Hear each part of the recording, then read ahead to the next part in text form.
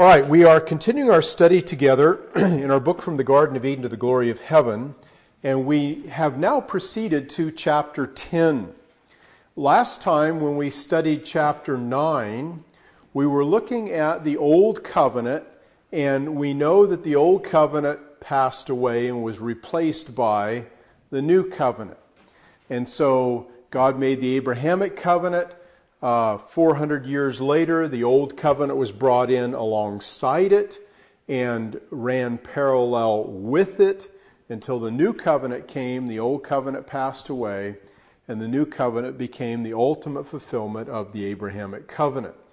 And while the Old Covenant had temporal fulfillments of the Abrahamic Covenant, the New Covenant has the eternal and permanent fulfillment of the Abrahamic Covenant. And so we then talked about the fact that when the Old Covenant passed away, it wasn't that 100% of it passed away. What passed away was the ceremonial law, which dealt with the animal sacrifices and the temple and the priesthood and the fast days and the feast days and all those things.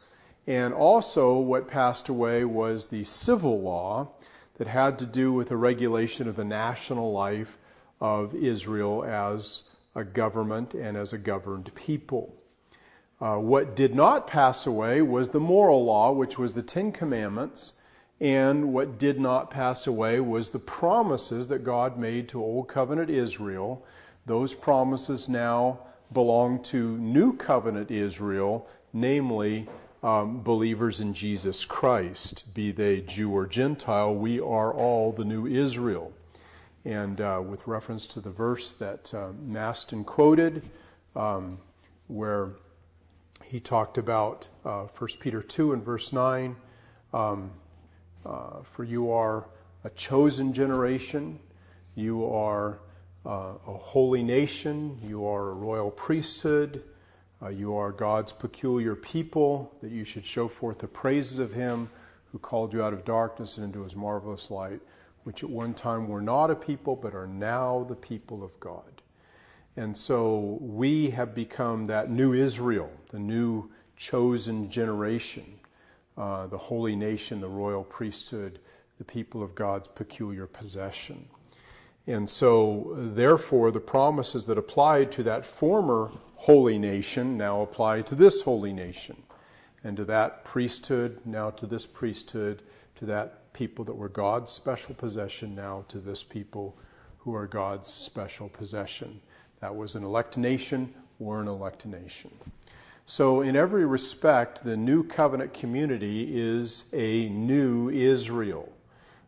Old Covenant Israel had all the unbelieving Jews removed from the covenant. They were given a new covenant, and the believing Gentiles were grafted in. Well, the question then might arise, and this leads us into chapter 10. Okay, if the ceremonial law has passed away and the civil law has passed away, what good are they to us now? Why should we even study or read or bother with the parts of the Old Testament that detail the civil law and the ceremonial law if they passed away? And so these next couple of chapters are going to deal with the answer to those questions. Why do we study the Old Testament in relationship to the ceremonial law in particular, which is the subject of chapter 10? And the author of our book tells us many reasons, and excellent reasons, why the ceremonial law, even though it doesn't apply to us directly, is still very relevant to us and edifying to us as a source of study. And so what we see in this chapter is that the ceremonial law and the ceremonies it contained were a working model of the salvation that was to come through Jesus Christ, and in fact now has come. Now, previously we talked about the Old Covenant being like scaffolding around the building of the Abrahamic Covenant, being necessary for its development and progress until the new covenant would come and then the scaffolding was removed away. Well, now the author of our book uses a different illustration. He says, we liken the progress of redemption to the building of a great structure. In one sense, we said that the ceremonial laws were scaffolding and braces that were removed from the structure of the new covenant. In another sense, however, they were like a working model of the gospel itself. They portrayed the person and work of Christ in various ways. So what we have in the Old Covenant, and especially in the ceremonial law, as well as the civil law, is a working model of the redemption of Christ and the rule of Christ that was to come. Now, if you've ever worked in the construction trades or in the building trades, the architect draws up plans for a building, and without exception, they build an actual model of the building, a scale model of it. And these things cost sometimes thousands of dollars to produce. They're done exceedingly well, and they're generally on a piece of cardboard that's maybe 3 feet by 5 feet or whatever, and on it sits the building with all the landscaping and stuff, and it's a model. And the model tells the owner what his building is going to look like, and he and the architect discuss it, and if they come to an agreement and they like it, then the building is built. And of course, once the building is built, then you don't have a use for the model anymore, because now you have the thing that the model represents. And so this is what the Old Covenant was in terms of the ceremonial and civil law, is it was a working model of the full building of redemption and rulership that Jesus Christ was going to exercise when he came. Now, Eric asked us the question several weeks ago, why did God devote so much of the Bible to the Old Covenant when it was just going to pass away? You know, we're talking 38 books out of the 39 books in the Old Testament are devoted to the Old Covenant. And the answer to that is that God's redemption plan is a massive undertaking. It is a very complex thing. And so the model that represented it also needed to be massive and complex to convey to us a picture of all of the facets of that which was to come. And so the Jews needed that, because when the reality came, namely the actual person and work of Christ came, they could look at the model and they could look at Christ and what he was doing and say, oh, he is the living embodiment and fulfillment of this model that was set before us.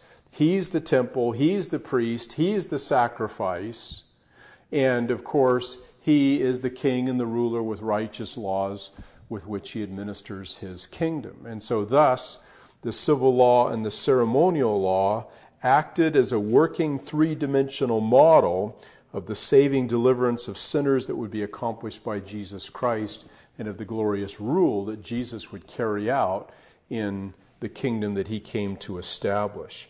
So what we see is it's not that God brought about the ceremonial law and then just wiped it out, but rather what he did is he brought about the ceremonial law to illustrate what was to come, and when it came, the ceremonial law was then fulfilled. Okay? And so it's not like the architect builds a model and then the real building is something completely different. No, the real building is a fulfillment of the model. Okay? And it carries it out in all of its parts. Now, what the author of our book does is he talks about several ways in which the Old Covenant modeled the New Covenant fulfillment. And he talks about Christ our mediator, Christ our sacrifice, Christ our priest, and Christ our prophet. So these are 4 ways in which we can look at the Old Covenant and say, oh, this models Christ. That models Christ. The other thing models Christ. And, you know, what we really see when we grasp this concept is that the Bible is a Christocentric book. That is, everything about it points to Jesus Christ. So when you sit down and you read through the book of Leviticus and you read about the priests and the sacrifice and all of that, see it all as picturing Jesus and what he did for us. And as you do so, these old, dry, apparently irrelevant passages take on, a very significant and valuable meaning. I was down visiting a friend in Sacramento, and his boy asked me, why do we need to know about the procedures for dealing with leprosy under the Old Testament? And I was able to explain to him how those things illustrated, cleansing from sin and care for other people and not transmitting disease to others. How that those who had these things were to be isolated. And this is a picture of church discipline. And when you understand the Old Testament from a New Testament perspective, it gives it a depth, it gives it a life, it gives it an applicability, a usefulness that makes it extremely edifying to read. And that's why we don't ignore the Old Testament. So what we want to do then is take up each of these things and talk about them. And today we want to talk about Christ being our mediator as pictured in the Old Testament. And the way in which Christ as our mediator is pictured in the Old Testament is in the person of Moses. Moses represented Christ as a mediator between man and God. Now let's turn please in our Bibles to Exodus chapter 19. The book of Exodus chapter 19. Now, one of the things we're going to see, of course, and you would expect this, is that while the model represents the finished product in many respects, in many other respects, it falls short of really being able to represent the finished product. And so, as we look at these Old Testament illustrations of Christ, they're good illustrations, but they're also inadequate and defective in various respects. And so, therefore, as we look at these models of Christ and his redemptive work, and kingly rule in the New Testament, we have to recognize that there are some correspondences that are valid and there's some that aren't, and therefore we don't push these things too hard. Now, when we look at Exodus chapter 19, I just want to briefly read through this chapter and see the idea of mediation between Moses, or that Moses carried out between the children of Israel and between God. Notice Exodus 19. And in the 3rd month, when the children of Israel were gone forth out of the land of Egypt, the same day they came into the wilderness of Sinai. For they were departed from Rephidim, and were come to the desert of Sinai, and had pitched in the wilderness, and there Israel camped before the mount. And Moses went up unto God, and the Lord called unto him out of the mountain, saying, Thus shalt thou say to the house of Jacob, and tell the children of Israel, You have seen what I did unto the Egyptians, and how I bare you on eagle's wings, and brought you unto myself. Now therefore, if you will obey my voice indeed, here's the old covenant, and keep my covenant, then ye shall be a peculiar treasure unto me above all people, for all the earth is mine. And you shall be unto me a kingdom of priests and a holy nation. These are the words which thou shalt speak to the children of Israel.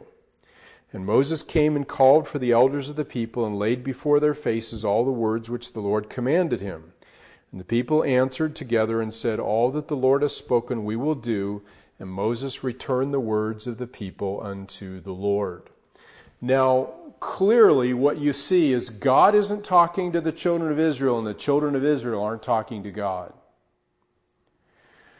God talks to Moses, and then Moses conveys what God said to the children of Israel, and the children of Israel talk to Moses, and Moses conveys what the children of Israel said to God. In other words, he's a mediator between these two parties who aren't talking to each other. Now, the reason why they're not talking to each other and can't talk to each other is because of the distance that is between them. Okay? And so Moses then is acting as a go-between, as a mediator.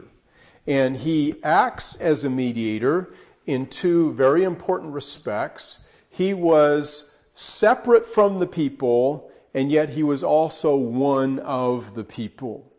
He was separate from the people in that God was treating him differently from the people, but yet he was one of them, and that he was a human being. Okay? And so he was one who could fully understand the people and fully represent their cause to God. However, he wasn't fully God and therefore couldn't completely understand God and perfectly represent him to the people, though he did represent God to the people because he was God's appointed, authorized representative to do so. Okay?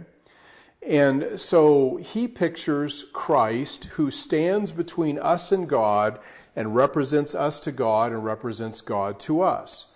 And thus our memory verse today, there's one mediator between God and man, and that is the man, Christ Jesus. And he's also, of course, the God, Christ Jesus. And therefore, he can fully represent man to God because he is man, something that Moses was able to do. But he couldn't. But Jesus is able to fully represent God to man because he is God, something Moses couldn't do. So, for example, turn to John chapter 1, the Gospel of John chapter 1.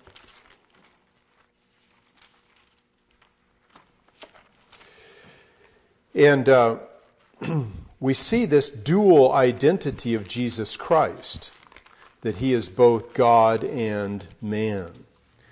Notice, if you will, John chapter 1, verse 1.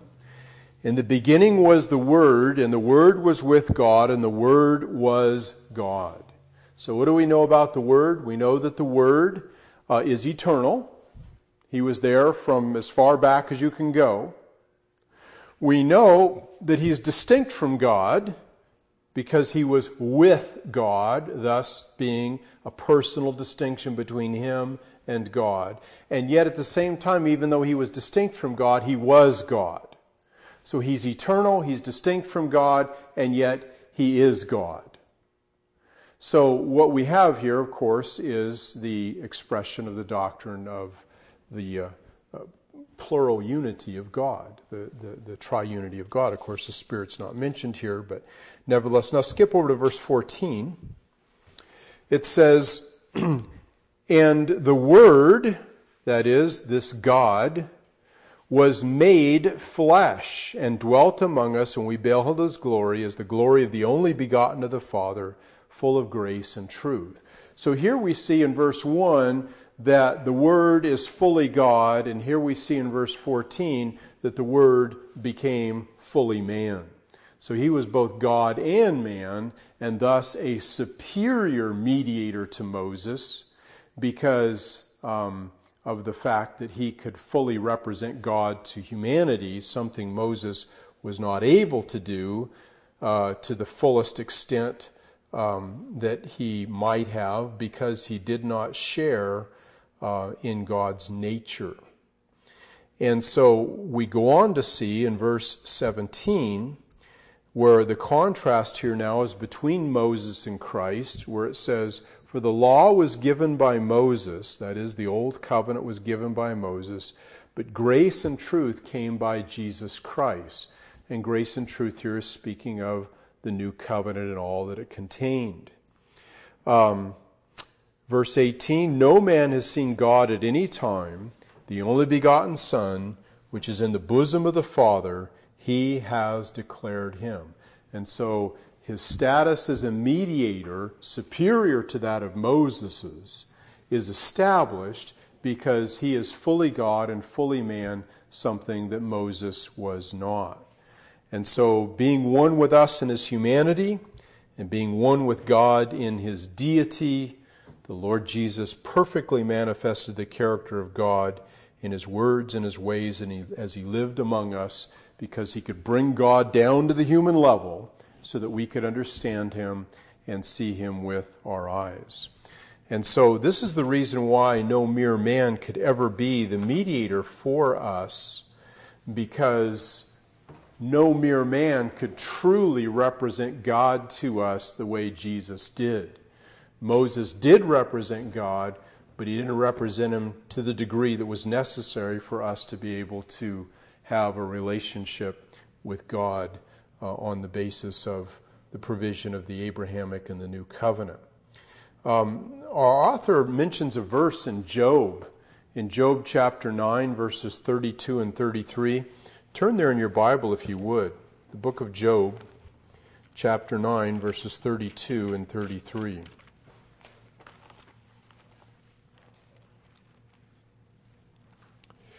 You remember that Job was under severe trial. Job wanted to have contact with God. He wanted to get an explanation from God, and he wanted to represent his cause and concerns to God. But he recognized that he couldn't, in his own person, approach God and have a conversation with God. And so in chapter 9, he gives out this lamentation in verses 32 and in verse 33, where he says regarding God, "For he is not a man as I am, that I should answer him, and that we should come together in judgment. Neither is there any daysman or umpire or mediator between us, that might lay his hand upon us both." And so Job was acutely aware of the need for a mediator between himself and God, and he didn't know where to find one.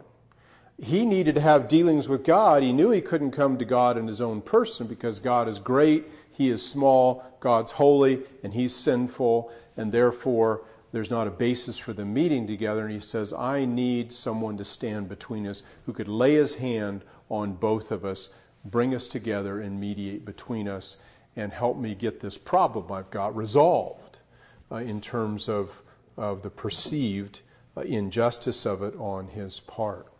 So there was always this recognition under the Old Covenant of a need for a mediator. There was a provision of sort of a mediator in the person of Moses, but there was the recognition that even his mediation was incomplete and inadequate. And that's why when Christ became human flesh, without laying aside his deity, there was the answer to Job's cry. I read a book once by G. Campbell Morgan called The Answers of Jesus to Job. And he took about 6 or 7 passages like this out of the book of Job, where Job had cried out regarding an issue, and showed how Jesus had met that cry. And this was one of the passages that he used. And I remember reading that book as a young Christian and being so profoundly impacted by the fact that Job needed a mediator, and we have a mediator between God and man, the man Christ Jesus. And so, thus our memory verse today, 1 Timothy 2 and verse 5, when we consider what is required for a mediator between us and God, it becomes clear why the Bible speaks about Christ as the exclusive way of salvation, because he alone has both deity and humanity. And that's why nobody else could be a savior. We read, for example, in John 14:6, right? I am the way, the truth, and the life. No man comes to the Father but through me. Well, why can't we come to the Father through someone else? Answer, nobody else is suitable as a mediator. Moses wasn't. Job couldn't find one. None of the other religions offer one. I mean, no religion offers any concept of the fact that here is a being who is both God and man, and thus is suitable to bring God and man together. And that's why neither is there salvation in any other, for there is none other name under heaven given among men whereby we must be saved. Acts 4 and verse 12. So, through the mediatory role of Moses, the Old Covenant introduced a vital concept regarding our fellowship with God, The old covenant showed us that we needed someone between us and God who, like Moses, communicates God's message to us and who would at the same time be able to represent us to God. And so the Old Testament brought that out.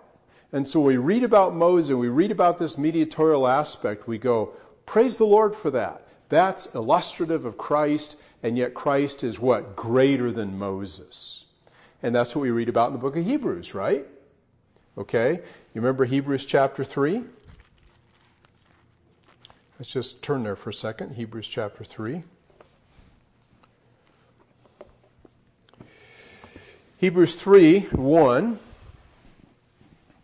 Wherefore, holy brethren, partakers of the heavenly calling, consider the apostle and high priest of our profession, Christ Jesus, who was faithful to him that appointed him, as also Moses was faithful in all his house. For this man was counted worthy of more glory than Moses, insomuch as he who hath builded the house has more honor than the house. For every house is builded by some man, but he that built all things is God. And Moses verily was faithful in all his house as a servant, for a testimony of those things which were to be spoken after. So what was Moses? A testimony of those things which were to be spoken after. And what was supposed to be spoken after? Notice the next verse. But Christ is a son over his own house, whose house we are, if we hold fast the confidence and the rejoicing of the hope firm to the end. And so the book of Hebrews goes on to develop the idea that Christ is the perfect mediator between God and man. And so when we see how the author of the book of Hebrews makes use of the Old Testament, it tells us how we ought to make use of it. And thus we see the edificational value of it, but we also see, as we look at it, the incompleteness of the provision that it made and why it had to be superseded and why it had to be replaced, but why, at the same time, it's not trash.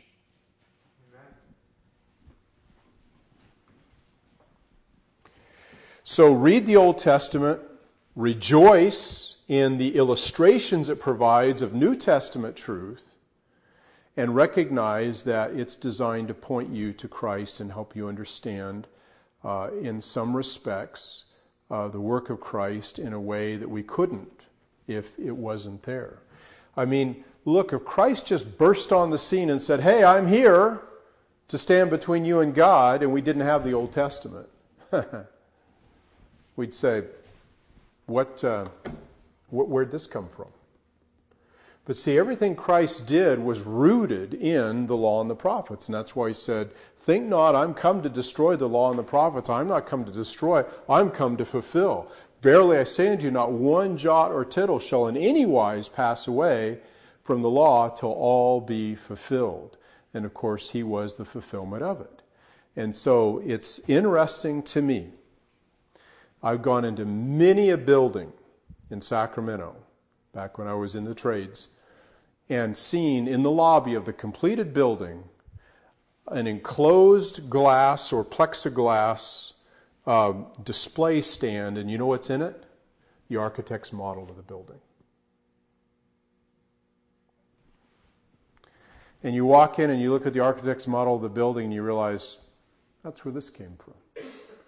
And it isn't trash. They don't throw those things away. And in the same way, when we look at the Old Testament, we see, oh, here is an architect's model, the architect's model of the mediation of Christ. Well, next time we'll talk about Christ being our sacrifice, and then Christ being our priest, and then Christ being our prophet. And of course, his sacrifice, his priesthood, and his prophetic ministry are all foreshadowed in the animal sacrifices, the priestly work of the Levitical priests, and the prophetic work of the prophets, people like Samuel and Moses and others who prophesied of the truth to come. And so as we see Christ in every page of the Old Testament, as you're reading the Old Testament, ask yourself, what does this tell me? What is this model that's in the New Testament now? And then you read the Old Testament with huge appreciation, huge edificational value. Okay? All right, let's pray together. Father, we thank you so much for your word and for the blessing it is to us. And Lord, help us to see the rich gold mine that is there in the Old Testament, in which we may see perspectives and illustrations and models of the saving work of Jesus Christ, his prophetic ministry, his kingly rule. Father, we're so thankful that we have a David and we have the greater David in Jesus, that we have Moses and the greater Moses in Christ, and we have the animal sacrifice and the greater once-for-all sacrifice in Jesus. We have the Levitical priests, and we have the greater Levitical priest, the Melchizedekian priest, Jesus Christ. So, Father, give us a Christocentric perspective on the Old Testament. And, Father, may we gain the value from it that you have left in it for us as we live under the new covenant. Illuminate our minds, I pray. In Jesus' name, amen. When it says in our memory verse, for there's one mediator between God and man, the man, Christ Jesus, have you ever wondered why he didn't say there's one mediator between God and man, the God, Christ Jesus? He had a choice to make. He could have said the God, Christ Jesus, or he could have said the man, Christ Jesus, and under the inspiration of the Spirit, he chose the word man. And the reason why is because he wanted to extend to us the maximum amount of comfort. And the fact that Jesus was man, he could stand in our room instead, he could understand us, he could be touched with our infirmities in all points like we are. He understood us, and he could truly represent us. And so it's not a denigration of the deity of Christ. It is an establishment and an upbuilding of the comfort of the believer. That's why, I'm really thankful that Jesus is a man. I'm as thankful that he's a man as I am that he is God. Because if he wasn't a man, he could be no mediator for me. Mike. In verse 3, it talks. He says, "God our Savior." So, like a verse or two before, he talks about how our Savior is God, and then he talks about how Christ is also man as well. So. Yeah, let's look at that. 1 Timothy chapter 2. Thank you for pointing that out.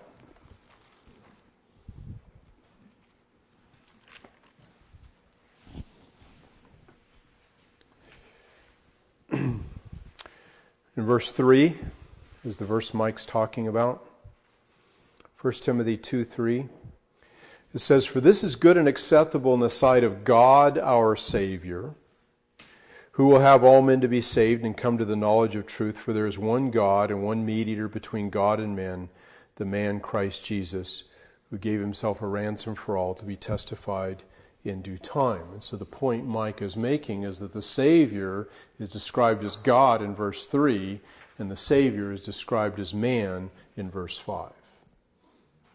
So verse 5 isn't a denigration of his deity, it's an exaltation of his humanity, which is just as important for our salvation as his deity. Now, we tend to argue really strongly for the deity of Christ because we live with Jehovah's Witnesses who are always trying to tear down the deity of Christ, and Mormons and every cult. Every cult without exception has a defective doctrine of Jesus Christ. And especially of his person, none of them uphold him as God. And so we are really touchy about the subject of the deity of Christ, and that's fine. Well, we should be.